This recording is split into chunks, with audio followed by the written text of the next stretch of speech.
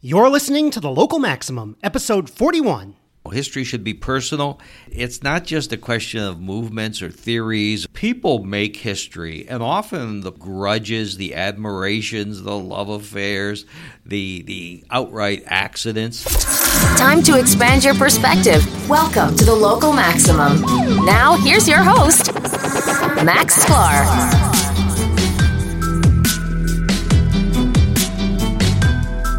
Back in September, I had this long discussion with Aaron on episode 33 about the current media environment. That's, new media, social media, podcasts, targeted advertising, and how it affects political decisions or political systems and how it affects democracies.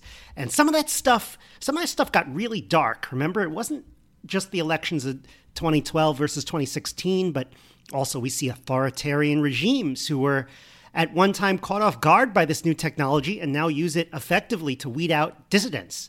So it's not clear which side it's helping. I've been saying on this program for a while that hopefully these crypto systems we're building will tip the balance of power in favor of privacy, but we'll see.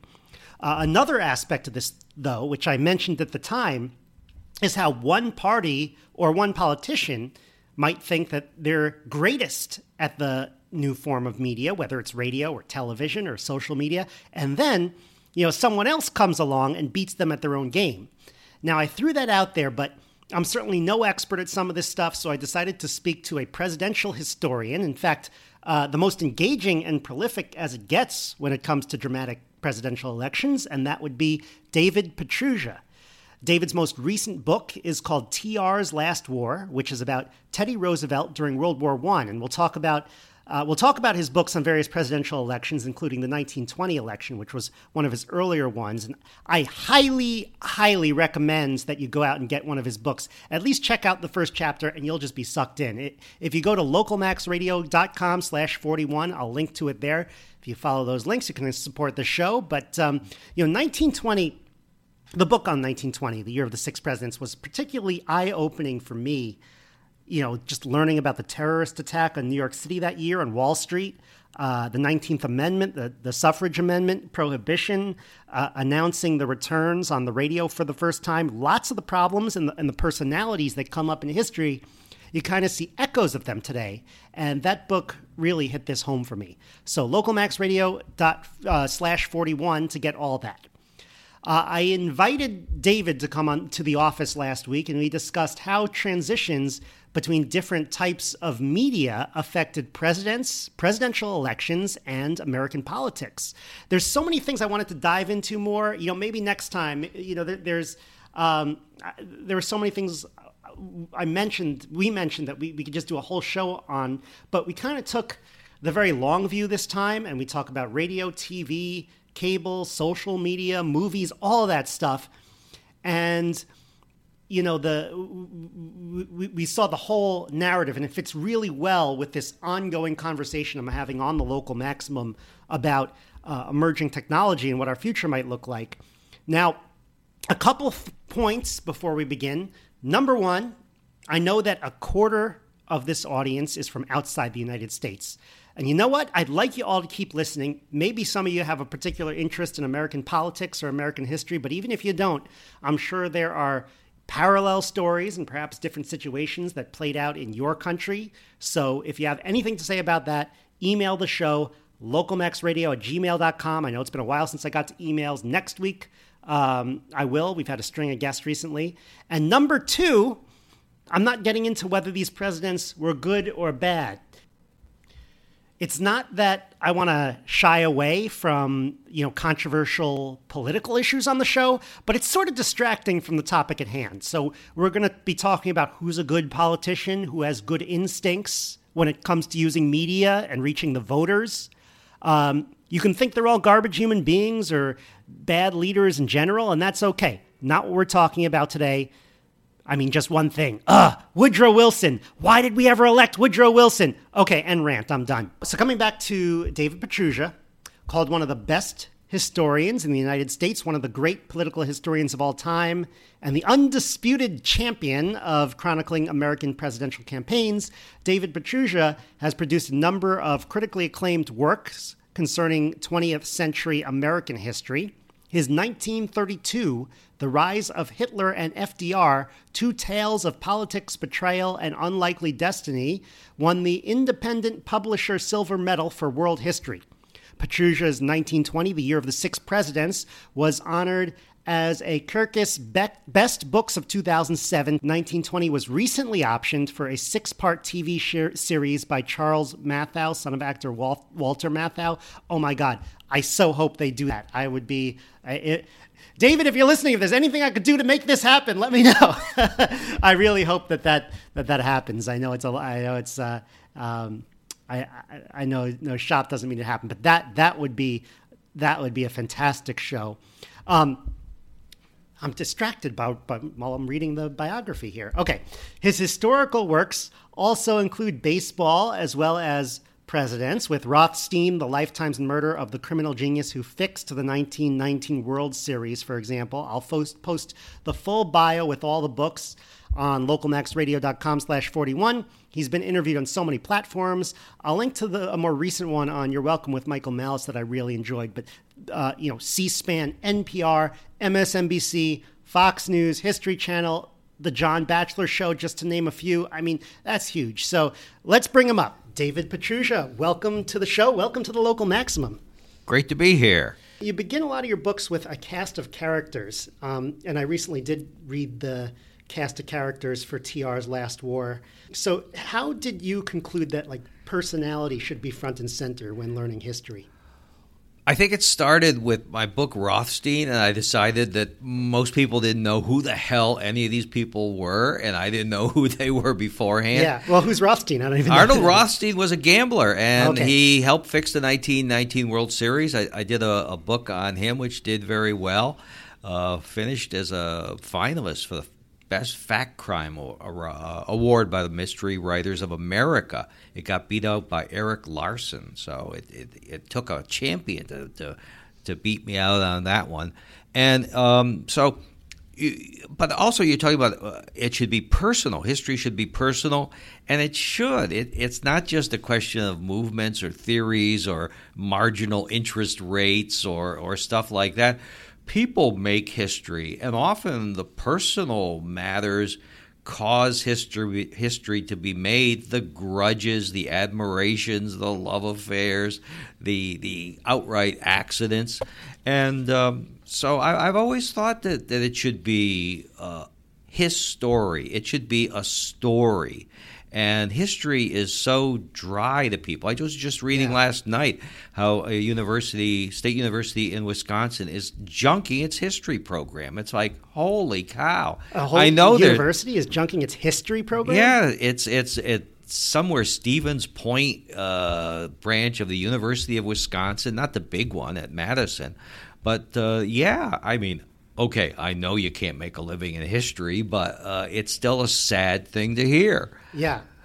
Well, a lot of people study history and go into other fields, or a lot of people like me like to read history and are in other fields. So, I'm glad to hear that, and you're right.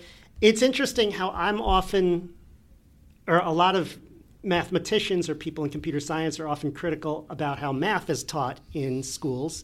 Maybe there's a similar criticism you could make about how history is taught in schools. It's not personal enough. It's not engaging people. What do you think about that? I think so. I mean, I've heard it enough over the years about how people hated learning history in high school, college. They don't take the courses. The books are dry. Maybe it's the fact that the books are so dry that they have to cover so many things, and then they have to structure questions and essays so that the books are not developed like a best-selling history book. Yeah. And I also like the idea that, personalities really give you insight into why things turned out the way they did. Oftentimes, there's big trends, but personalities are important. And today we're going to actually talk about the intersection between big trends and personalities, because I want to talk about the intersection of, you've written a lot about presidential elections. You've written, if I get them all correctly, you've written an entire book. I'm sure you know about a lot of other ones. You've written an entire book about 1920, 1932, 48, yes, 60, yes, and 68.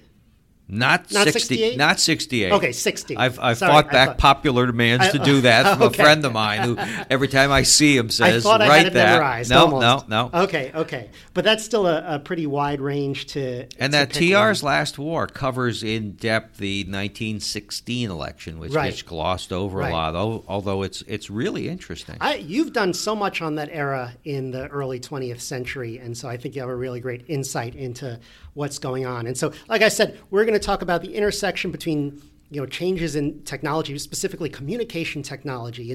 As time goes on, these candidates and these presidents are using different technology, different mediums in order to communicate with the people, with the voters, with the American people, essentially. So. Let's talk about the idea of candidates connecting with voters. Advertising comes into play, but I want to also kind of get into just how they campaign, how they talk to people directly. And so I want to talk about the media of the time. There's a lot that we can learn and even apply by studying these figures and how they adapted to whatever the new media of the time happened to be. So let's start in the pre-1920 world. Like I said, you've done a lot in that world because that's the world, and that's also the world in your latest book, which is Teddy Roosevelt's Last War. So in addition to Teddy Roosevelt, you had several other White House occupants of the era you've touched on: McKinley, Taft, of course, Woodrow Wilson. I know a lot. So what strategies did these people use to get their message out before there was radio, or was there any radio in that era? Well, a lot of it is party organization. I mean, the political parties as effective entities really don't exist much anymore. It's the political action committees and the fundraisers and all that. But the guys who are county chairmen and ward leaders, I was an alderman for a while. I know a little bit how it works on that level of the ground, but it doesn't work much like that anymore. And then aside from getting the party vote out with patronage, okay. You get a job. If you get a job. Party, yeah. The big job. Especially here in New York City. Exactly. One of the big jobs in the country was to be collector of the Port of New York, which means to collect the customs tariffs duties. And the most famous guy who held that job was Chester Alan Arthur. And later on, under Woodrow Wilson, there was a guy named Dudley Field Malone who had helped pull his bacon out of the fire in the California election of 1916, that part of the electoral race. And he got that job. It was a plum. Even though these guys would talk about reforming civil service, it was very handy. And the post offices, they'd hand those out in every little town that way. And you'd get the message out with meeting the people. Washington had a big tour before he becomes president, and then in the newspapers we talk about we're in partisan boxes. Right. Everyone on one side is watching Fox, and everyone else is watching CNN or MSNBC. But back then, the newspapers were designed to be articles of partisan politics. So you had a Whig newspaper, a Republican newspaper, a Democrat, and they would be officially designated as such. So the difference is today it's just unofficial. It's unofficial, but it could be really official. They had a magazine called Literary Digest, and you can go read it, and it would have compendiums and excerpts of what the various papers were reporting, and in parentheses it would say DEM period, or REP, or Democrat Independent, or Independent. But it was officially, So that was the way they got their message out. You also mentioned phonograph records. I never heard of that. Yeah, getting into the 20th century, the phonograph records had been around since the 19th. In the 1904 election, it's recommended to Theodore Roosevelt that he cut a phonograph or make a little film of him talking. He says, "What next? I'll be doing a little dance on screen." Have you listened to him? No, well, you can listen to him, and these were these big wax 78 records that would. Am I going to do a dance on screen? It's like yes, presidents will. Yeah, and he would do these things would run only 3 or 4 minutes, and they would be excerpts of the great speeches they had given. So you might be able to hear William Jennings Bryan's Cross of Gold speech, or Roosevelt decrying the trusts, or Woodrow Wilson. There's a whole series of these things which you can listen to on the Library of Congress website. So you can hear Warren Harding or Calvin Coolidge would be giving his Law and Order speech, which was a big thing that helped make him, or Have Faith in Massachusetts, which was his inaugural address as governor of Massachusetts. And they would pass these things out, and people would gather together at political rallies and listen to a phonograph record. And that would have been probably the first time you could actually hear the person's voice without literally going to an event. You had to go to things, and going to things is important because not only the before of Election Day, but Election Day itself, getting election returns. Now it's like, okay, we don't seem to have progressed any in sorting out election returns. Yeah. It's like recount. I was rewatching the election returns from 2000, and they were like, this is what the polls said in some year past, and they were wrong, and now we have much better techniques. I'm like, this is 2000? No, you don't. No, we don't. It's like the weather report. We keep falling for weather reports and polling all the time. So to get the returns, you couldn't stay home and get them. You would go out, maybe out into the street. This is about in like 1920. And the newspapers would put these giant screens and project onto the side of their building as to what the returns were. Or downtown here in New York at the New York World Building, or in Times Square with the New York Times, they would have searchlights, and maybe a red light would go on or a white light to show which candidate had won. The Times would put their searchlight in one direction or another. People would go to theaters, and in the middle of a vaudeville performance or a movie, someone would come out and shout out the returns, or would go to parties around the country, not only of a political nature, but just of a social nature. There'd be a dance, and then they'd be shouting these things out. And you do not get election returns on the radio until 1920 election night. The first ones come out, KDKA, still a big station in Pittsburgh, and they're doing it from a rooftop. And it gets picked up by amateurs almost in Georgia. It gets broadcast around the South there, but it's still very, very small and very, very primitive technology. But it's gonna come with a rush and change just about everything. Now we're into mass communication of a personal nature instead of just reading about someone or getting a press account or drawing of that candidate. Yes, I want to turn to radio because I'm sure even though TR and Coolidge used these phonographs, they probably weren't. There wasn't the art of being a phonograph performer at that time. Oh, you couldn't. The other thing was, say you're addressing these big crowds in person. Yeah. You don't have a microphone system. It's crazy. Wilson addresses like 100,000 people at a fair in San Diego in 1919, just before he has his stroke. And he does have a sound system, but he has to talk into some big megaphone funnel sort of thing, and he hates it. It probably looks ridiculous. He feels ridiculous. He just doesn't feel right doing it, even though people could maybe actually hear what he's saying for the first time in a big crowd. So things have to this is one of the things which holds back sound movies. It's like, okay, you can record the sound, you can synchronize it, but you've got to be able to broadcast it in the theater to the audience. Yeah, it's interesting because my co-host Aaron wrote in a few questions, and one of the questions he asked is there a parallel story of the film industry adapting to the soundies after being born in the silent film era? Oh, I'd love to do a separate show on that. Did politics learn from their mistakes or struggles, or did they repeat them? Yeah. Well, how they have the technologies to do it, but it never quite works.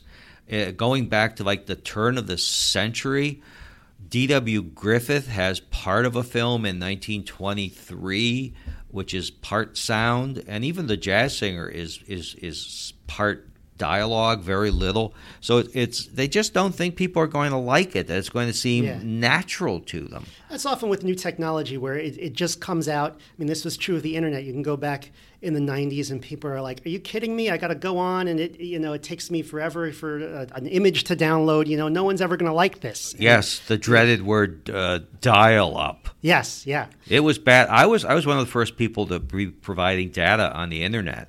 And you'd spend a lot of time uploading. You had a lot of free time as things were not happening anymore. Right. So let's turn to radio. We're going to start. Radio is going to start becoming bigger and bigger, and obviously, radio is a particular interest to me. Podcasting is a similar medium. So I've learned that the presidents themselves didn't actually speak on the radio until the early 1920s. I hope that's correct. That's what I looked up. So for the 1920s, I guess Harding and Cox weren't really reaching people directly in that way. Not that way, and Harding is still doing like a front porch campaign for much of the campaign. So is radio a factor at all in 1920 in terms of getting the message out? No, not at all. They're barely able to report the returns. You don't get them involved in elections, but presidents go on the air. Harding goes on the air on the radio very briefly.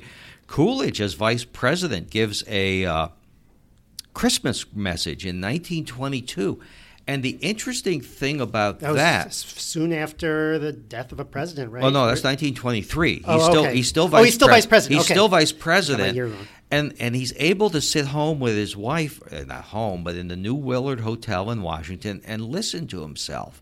What's so magical about that is transcription. For the longest time, radio shows had to be live. And this is very early. GE comes up with it, and the technology is not on disc or anything, but it's on film. So it's sound, but not vision on film. And they're able to do this, and they're able to reproduce it, and and the sound quality is actually pretty good, but it never seems to, and it has this crazy name. Maybe it was because the name was too hard to remember, but they don't proceed with this system. He then gives his first he gives a State of the Union address on the radio, which is a big deal. He does more radio than people would think, and he also does essentially a newsreel. He's the first president in a talking film. That would be with Coolidge? Yes. Yeah. Lee DeForest, and he's standing in the White House backyard with a piece of paper in his hand, and Lee reads a message which is actually pretty good about taxes and the rate of return on taxes and economic policy. But he's got his glasses on, which you never see him with his glasses. He must not know this is a picture thing. And he's reading it from a piece of paper, and it was rather dry in the whole thing. But they're able to do that, and he will periodically give talks on the radio.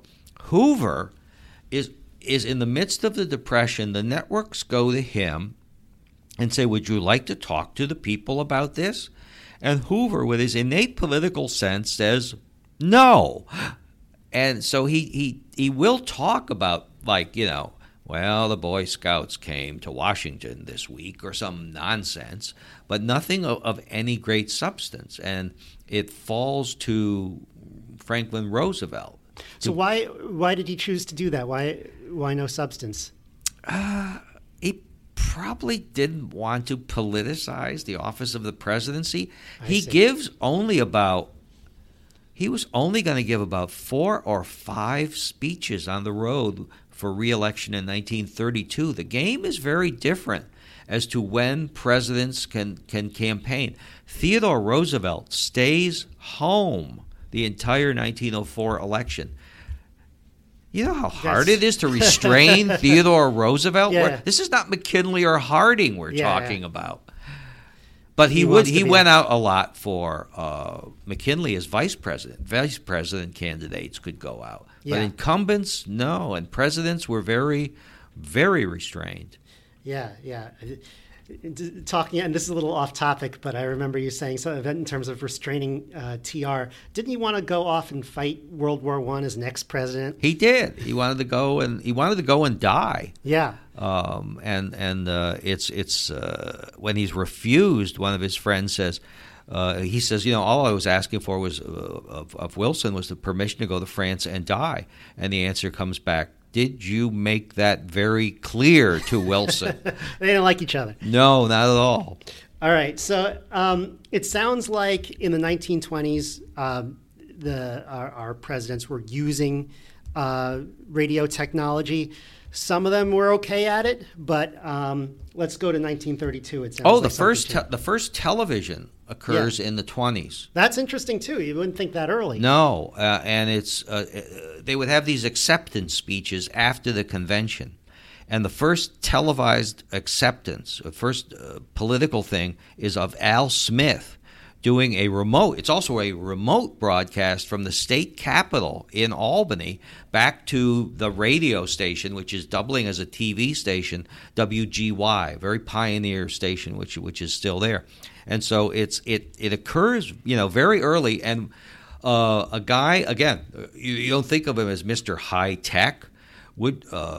Calvin Coolidge writes a newspaper column after he leaves the presidency, and in like 1931, 32, 33, he writes about television is going to be the next big thing. Really? I would like to do. Is that article available? It's a very short. He would write these 100-word columns, and it's just like it's going to come. Now, of that course, would be an interesting one to link. Of course, it doesn't come for a long time, right? Because of two things: the Depression and World War II. Yeah. World War II really grinds it to a halt. Although you see in Nazi Germany, they have like color television during the war. Wow. And people would go and listen to them or watch this in public spaces, like in a bank or party headquarters or something, which is how television starts up in this country in a large part. People would watch television in like department store showrooms, in store windows, and most particularly in bars. So you had TV in bars before. Yeah, watch the big prize fight. Sure. This was like early HBO idea. Yeah. Any 2-drink minimum. Either watch the prize fight or watch Bishop Fulton Sheen. Yeah. Cool. So let's talk about FDR and radio. Yeah. 1932. Yeah, he starts with radio as governor of New York to go. He's got a Republican legislature. Yeah. And he's got to get stuff through, and he goes on the radio with his messages to put pressure on them, sort of like Reagan saying, I can't make them see the light, but I can make them feel the heat. So he's already been doing radio, and he's good. He doesn't write his own stuff. He has speech writers, but he knows how to tweak them, the talks, and he knows how to deliver them to the American people, my friends. So he's working on his intonation. He's working on the art of the radio host. Well, he's a schmoozer in real life too, so he's good at that. Yeah. But he does. That starts with the bank holiday. Also consider the word holiday. He's closed all the banks because people are scared silly that they're going to lose all their savings. They don't want to call it a bank ban. They don't call it a moratorium. Hoover was going to call it a moratorium. Again, Mr. Not getting it. Yeah. But let's have a holiday. It's going to be fun that you can't get your money out of the bank. But so he starts that, and one of the interesting things is how, to my mind, I think to modern time, is how little he does it. From 1933 all the way to the end of his life, he only gives these fireside chats because they're so informal compared to what presidents had given before, and colloquial. He only does it 30 times. 30 times. Okay. And people would say to him, like, this works. Why don't you do this more? And he doesn't want to do it for two reasons. One, he doesn't want to wear out his welcome. It's still a big thing when he comes on. And Tui says, this is a lot of work. Yeah. I go through like a dozen drafts, and I'm tied up for 4 or 5 days before I do this. And, I've got a country to run, so let's not do this. Whereas now does Trump do it? I don't think he does it. Obama did it. Every president from Reagan did it.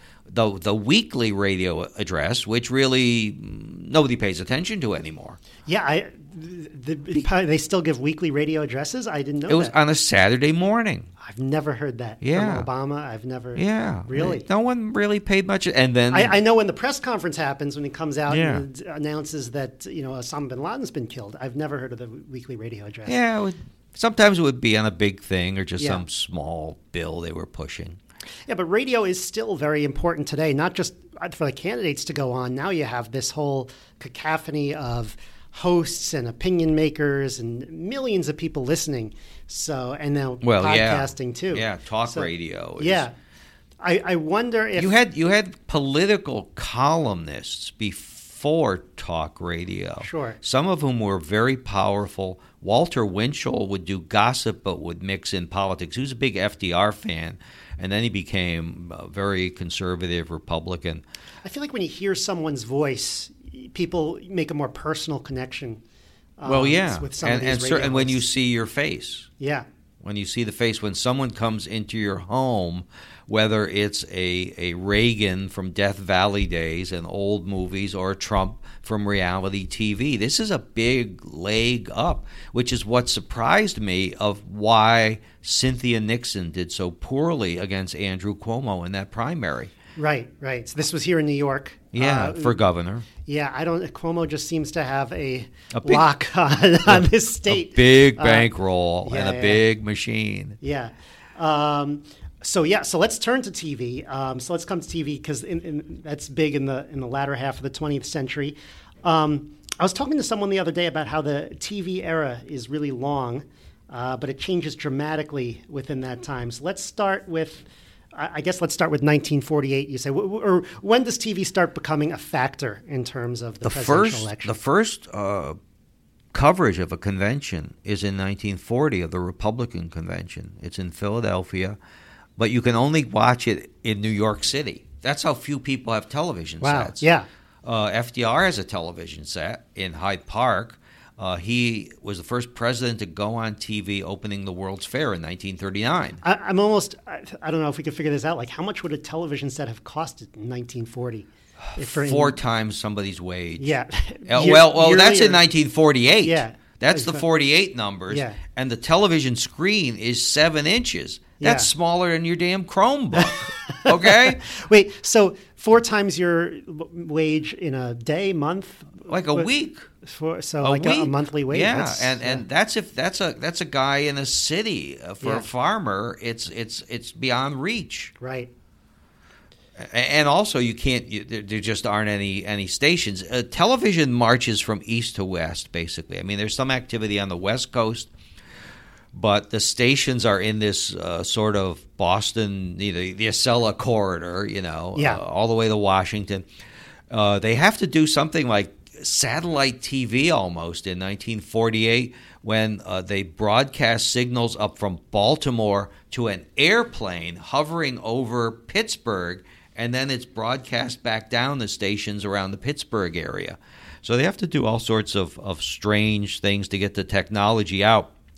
When Harry Truman goes out to Kansas City to vote and get the returns in 48, he's not going to watch it on television because there is no television in Kansas City or in the heartland at that point. So it's going to come in a flash, or it's going to come very fast. So by 1952, where you also get into the TV advertising. And the ads are like real jingles, corny jingles. I've seen that. They're bad. They're like little cartoons. They're not good. And Adlai Stevenson, of course, is very snobbish. He doesn't want to do anything on television either. The ads on TV in 1960 aren't particularly memorable, and often they're very long form, where people would buy half-hour blocks of TV. Think of the Reagan talk for Goldwater in 64. it was not unusual for candidates to hire a half hour and expect people to watch this, which would have been actually a bit of a thrill. Nixon does a telethon, multi-hour telethon just before the election of 60 from Detroit. That's interesting. The only thing I remember, like from my lifetime, or I was kind of young, but when Perot would come on and do those long, like what's going on the TV? That's a throwback to people's longer attention spans. Yeah. What would they be long? Like they would be PowerPoint presentations, but it wasn't PowerPoint. It would be on these cardboard easel or something. Yeah.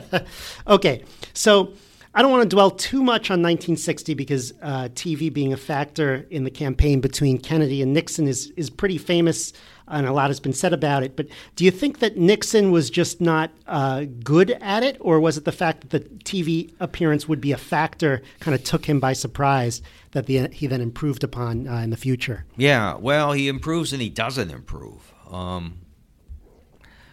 He was the candidate of the TV age going into that, and of debates. He had been a famous debater to get to Congress and to the Senate, and he saves his career when he's charged with corruption, basically, and has to give the Checkers speech, which has a massive audience, and saves him on the ticket for 1952. 52. Saves him to be on the ticket with Dwight Eisenhower and be able to go on from there. And then he has a debate with Nikita Khrushchev in Moscow called the Kitchen Debate, where they talk about, the benefits of communism versus capitalism and freedoms. So he's been more on TV than Jack Kennedy has. Right. But he takes it. He takes his success and his superiority for granted, and he doesn't have a good strategy. He doesn't talk to the audience. Jack Kennedy has a brother-in-law who's been in the movies, and I think he's more Peter Lawford, one of the Rat Pack. And he's also, I think, willing to take more advice from people, and so he talks to the audience, and he's prepared for this. And Nixon just thinks he can wing it, and he can't. And of course, he sweats. And he's sick. He's not well. He's had an accident. He's worn himself to a frazzle. His shirts don't fit anymore. His makeup is bad. But he comes back at the end of that debate and really more than holds his own in the other three. But when I say he's better and worse after that, is that if you were alive and remembered what Nixon was like talking on TV, telling you about Cambodia or price controls or anything. Very dark time. It was his presence was just miserable. I mean, you see his face, something bad's about to happen. Yeah, I mean, he's just, his eyes are shifting back and forth, and he's sweating, and he's just so bad looking, which I saw him at the White House when he was president. In person, not super close, but close enough. And he came out and played the piano for us. He was charming. Yeah, he was tan. He was fine. But on television, he just looked grotesque. And, of course, Lyndon Johnson was maybe worse. Really? Yeah. So, and also a lot of bad news to deliver during that presidency as well. But, I mean, you can deliver, but Reagan... Some people are better at delivering Reagan bad news. was, think of how inspiring Reagan is talking about the death of the astronauts. I haven't seen that, but yeah, I would take a look. We'll get into Reagan in a minute, but I want to mention I was looking at a clip from 1960 of John F. Kennedy on The Tonight Show with Jack Parr. And there was something so familiar about it where it was like, okay, the late night host is like fawning over the young Democratic candidate. I'm like, I could totally see that happening today. And he did a good job, but the answers are so different. Like, it was like, why did you get into politics? Why are you running for president? He says, well, we're the last bulwark. Essentially, part of the answer was we're the last bulwark against communism, and I wanted to spend my life doing that. And it was, that's not an answer I would expect.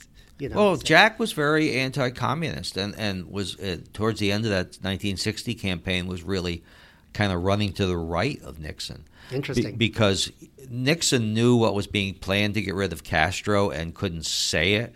And Kennedy was really kind of playing politics. He knew, too. He had been briefed by the head of the CIA But he's like saying, well, the Eisenhower administration isn't tough enough, blah, blah, blah, blah, blah, blah. And Nixon was incensed by that. Nixon also goes on the Jack Paar show. Jack Paar was like not quite the original guy, but really an early guy on the Tonight Show. Very engaging, quirky guy. And he had Nixon on later. And again, Nixon comes out and plays the piano. Okay, this was, I think, after Nixon lost California or the presidency, and he's down, and he comes out to it's like 60s, it's like Bill Clinton with the saxophone. Yeah, they come to rehabilitate themselves, and Nixon did this, and Nixon even played one of his own musical compositions. So he composed the music himself. Yeah, well, Nixon was a good little pianist. I mean, Harry Truman wasn't the only president who could play the piano. Okay, so before we get into Reagan, let's talk about the rise in negative ads on TV. You have these cartoon jingles in the 50s. When did these negative ads really start? The real negative ads start in 1964 with Lyndon Johnson, like he needs to run up the score against Goldwater. Right. But the famed Daisy ad with nuclear annihilation, and then the hands, which reach out and rip up the Social Security card. So people have been worried about social programs and health care and such, and that's been working for the Democrats for a very, very long time. All right, so let's fast forward to Reagan's time. There was a lot of talk in Reagan's time about how he was the first Hollywood president, having had an acting background. Were there any earlier examples of successful politicians mastering the medium first and then taking it into the political arena? 1980, the Republicans can go on the offensive, and, the Team Clinton or Carter is a pretty weak bunch, and so is he. And he's certainly not the presence on TV coming out with his sweater or something, not looking presidential, not sounding presidential, not being inspiring. And Reagan was a long distance runner. I mean, he had run and failed to get the nomination twice before. That no one has ever done that. And over such a long period of time, he had first run in 1968, and then he comes back and he uses the media. Yeah, he has I don't know if it was a daily or a weekly radio address to the American people. He would be like a syndicated guy on the radio with these little brief messages, and he had a newspaper column. So he was always in front of the American people from going to Hollywood in the 30s in one form or another. Not to mention going back to the first means of communication of just speaking to people, which he was able to do because he was on the GE Theater. But before Reagan, there's a forerunner of him in terms of entertainment, Hollywood going into office in California, and it's a guy named George Murphy. Murphy is almost completely forgotten now. He was a kind of second-rate Irish Fred Astaire. He was a dancer. He was a song and dance man in Hollywood. He was a real favorite of MGM's owner, Louis Mayer, who also was a Republican. Was a Republican chairman of the state of California. If you can imagine a movie studio guy being the Republican state chairman. But he pulls the big upset of 1964 when all the Republicans led by Goldwater are getting creamed, and he beats Jack Kennedy's press secretary for the senatorship in the state of California. So there's a precedent for Reagan making the jump there. And also one of Henry Cabot Lodge's brothers had been an actor and had been governor of Connecticut early on. Tends to be sort of more Republicans than Democrats. Who go from, you're saying Hollywood into politics. Yeah. Well, it almost seems like most of Hollywood wasn't as Democrat then as it is now, but it almost seems like, well, if you're a Republican in Hollywood, you might as well, if you can make it, you might as well go into politics versus continuing in Hollywood because your success is limited. Well, and also you're just an aging star. Right. Reagan went from A movies to B movies to being the host of that GE Theater, which was on CBS, and that got canceled. That got canceled in part because of Bobby Kennedy putting pressure on GE, which is why, Reagan didn't mind JFK, but he really minded RFK. And then onto this Death Valley days, which was syndicated. Interesting. All right. So let's get in more to the present. As I said, the TV era is long, and so I want to relate what we're discussing to today. Since the 80s, we've seen 24-hour cable. We've seen reality TV get so popular, which is really our current president's forte. It's interesting. Survivor only came out in 2000, so that's like it's just a 21st century phenomenon, really. And then, of course, social media and YouTube have been a big factor over the last few cycles. Obama really cranks up the social media. Yeah, yeah. Do you think that we're seeing different personalities seeking higher office, or people focusing on focusing in different areas of likability and communication than we otherwise would have because of these developments? It's going to be guys who are willing to take a chance on something. What was it? Somebody said about Truman's election. It's like he knew he wasn't going to win, so he didn't have to play by any of the rules. And there's a lot of question about, was he really trying to win? Was this serious? So when you don't care if you win or not, or you don't think you are, you could take gambles where a guy who's on the bubble is afraid to go in any new direction.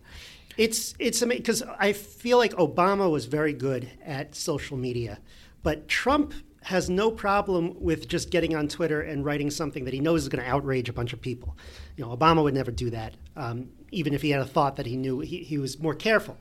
And you look at this and you're like, that's never going to work. And somehow it works. It's gotten to where he is. Whether it can keep him there or not is another question. Sure. But we're seeing a lot of more conventional politicians, more play it safe politicians, I think getting rougher and rougher on Twitter and saying harsher and harsher things. It's a medium which encapsulates and concentrates venom and snarkiness. I gave a talk. I was invited in 2015, I think, to give a talk to the commencement of the high school where I had gone to school. And I said, what am I going to tell these kids? I don't know what to tell them. And then I thought, even then, I knew the internet was getting rotten in terms of nastiness. And I really warned them then. It was like... and this was from reading people on my side of Twitter the becomes political big spectrum. In 2009, 2010, and I'm like, there's some nastiness going back and forth in the early days, but then you're like, oh, maybe it'll get better, maybe they'll fix it. But by 2015, you're like, oh, this thing is off the wall. Well, you're really incentivized to have harsher and more provocative comments. And the other side then retweets. They take people who are really not very high profile, and if they can pick at one thing on someone from the other side, then they will publicize that person, and the followers and everything goes up and the volume goes up. And it's not going to end well, I don't think. So what did you tell the kids at the high school? I said, don't do this. Don't do it. Be kind. Yeah. I started quoting the New Testament, do unto others. I mean, that's good advice. I don't know if they'll take it. So how do we get ourselves out of this mess? That's what I've been talking about on this podcast. It's gonna be one person at a time, but things do change a lot. Yeah. This whole Me Too movement, which can have its excesses, is also drawing back, I think, from a lot of the free form, do anything you want days. Yeah. And I am, the 70s and such, and the era I remember is certainly very different than what you can say, or you really have to mind your P's and Q's a bit more nowadays, which is not necessarily a bad thing. In some ways, I wish people were more restrained on a whole range of behavior. But I also feel like there's another problem too, where we're constantly trying to self-censor ourselves, like, I'm worried about what this group is going to think or that group is going to think. And I almost had to deprogram myself a little bit from that, because what I have to say is not that controversial often. But I had to deprogram myself in the first few episodes of this podcast, where I'm listening to myself. I'm like, whoa, you should have just gone out and said what you were thinking there. And instead, you're stuttering, you're dancing around the issue. And I don't like that either. Well, it's a fine line, but I mean, the political correctness. I spoke at a seminar in Yale earlier in the year, and kids were talking afterwards at dinner, and they said, "We're just so afraid to speak out here." I had that same experience at Yale too a few years ago. Yeah. I mean, when I was in school in the 60s and 70s, I mean, those were controversial times. Right. But I don't recall the same sort of look of fear in people's eyes to be afraid to say something, to think something even, to think something. Yeah. That's a problem. All right, so let's. We're pretty good on time. Let's wrap it up. What do you think? Is there anything else you want to say about our current era in terms of communication technologies as compared to 100 years ago? Well, everything is just moving so fast, so I don't even know what the next thing beyond Twitter and Facebook. I guess Facebook is down already. I don't know what's coming next, or what's going to happen with the cutting the cable. Yeah. And how we access information that way. Yeah. Maybe we are. And then you read that ebooks seem to be going downhill. Something which seemed to be the wave of the future all of a sudden is receding, and now the audiobooks are gaining favor. People want to listen to that more. When in the 1990s, I was part of something which was going to be the next big means of downloading massive amounts of data. And it was called CD-ROMs. Right. Okay. And lasts for 10 years. Less, I think. Yeah, less. Microsoft hired us to produce a few. This was for sports and baseball. We have piles of them in my parents' basement. Yeah, and it was a good gig while it lasted, but before we knew it, it was onto the internet. Yeah. But technology, I've thought that technology, and it's changing more now, would change every 20 years. Yeah. You know, you'd go from vaudeville to silent movies to talking movies to television to cable television and then the internet and everything like that. And I think we just don't know what the next one's going to be. Yeah.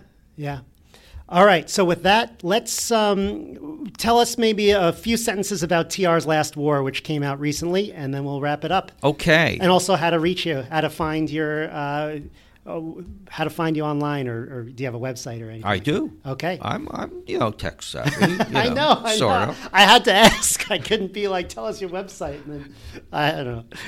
This is. So TR's Last War is called Theodore Roosevelt, the Great War, and a Journey of Triumph and Tragedy, and it's about his struggles to get America prepared for World War I, to fight World War I, to fight Woodrow Wilson, who he hates, to reunite the Republican Party, to deal with the grief of what happens to his four sons going over to fight that war when he can't, and the war against his own declining health and mentality, actually, even or personality. So it's all of those things all rolled into one, and I think it tells a lot of stories that other historians have really kind of rushed through because he's such an exhausting personality, and you get exhausted writing about him. Yeah. So by the time they're at the end of their life, they're like, let's exactly. Let's kill them off. Nothing to see here. Yeah. Plenty to see here. So www.david Pietrusza.com or Twitter at DPIETRUSZA. Okay, all that will be linked from the Local Maximum show notes page. That'll be localmaxradio/41. Very easy URL. This is show number 41. David Pietrusza, thanks for being on the show. Thank you. All right. So many ideas have been swirling around in my head since we had that conversation. It really is the contradiction of the era where we kind of build up a social, we kind of want to build up a social norm when we speak to each other, particularly on an anonymous medium or behind the keyboard. Maybe we shouldn't be so nasty to each other. How can we fix this? And of course, me too in real life. And then at the same time, we're struggling to build up those barriers that we need. We're making regular people more and more cautious and afraid just to speak their mind and say very benign things. So I think I need to think about this a little more and see if we can come up with solutions. David also sent me the article written by former President Calvin Coolidge in a 1931 column predicting the future of TV. That'll go up on the show notes page. Very interesting. Or I don't know if predicting is the right word. Maybe it's just talking about TV as an emerging technology. But the key quote really comes at the end because I think this is still relevant. He writes, "Unless the moral power of the world increases in proportion to its scientific power, there is a danger that the new inventions will prove instruments of our own destruction. If the moral development keeps step, peace and good will have gained new allies." I'm sure you all have thoughts on this. localmaxradio@gmail.com to email the show. I'll get to emails from the last few weeks. Next week, I'm planning on having a co-host discussion with Aaron again about everything that's been sent in and what we've been learning from these past guests, David and Charlie Oliver from last week. Have a great week, everyone, and have a great Thanksgiving. That's the show. Remember to check out the website at localmaxradio.com. If you want to contact me, the host, or ask a question that I can answer on the show, send an email to localmaxradio@gmail.com. The show is available on iTunes, SoundCloud, Stitcher, and more. If you want to keep up, remember to subscribe to the Local Maximum on one of these platforms and to follow my Twitter account @MaxSklar. Have a great week. Feel the power.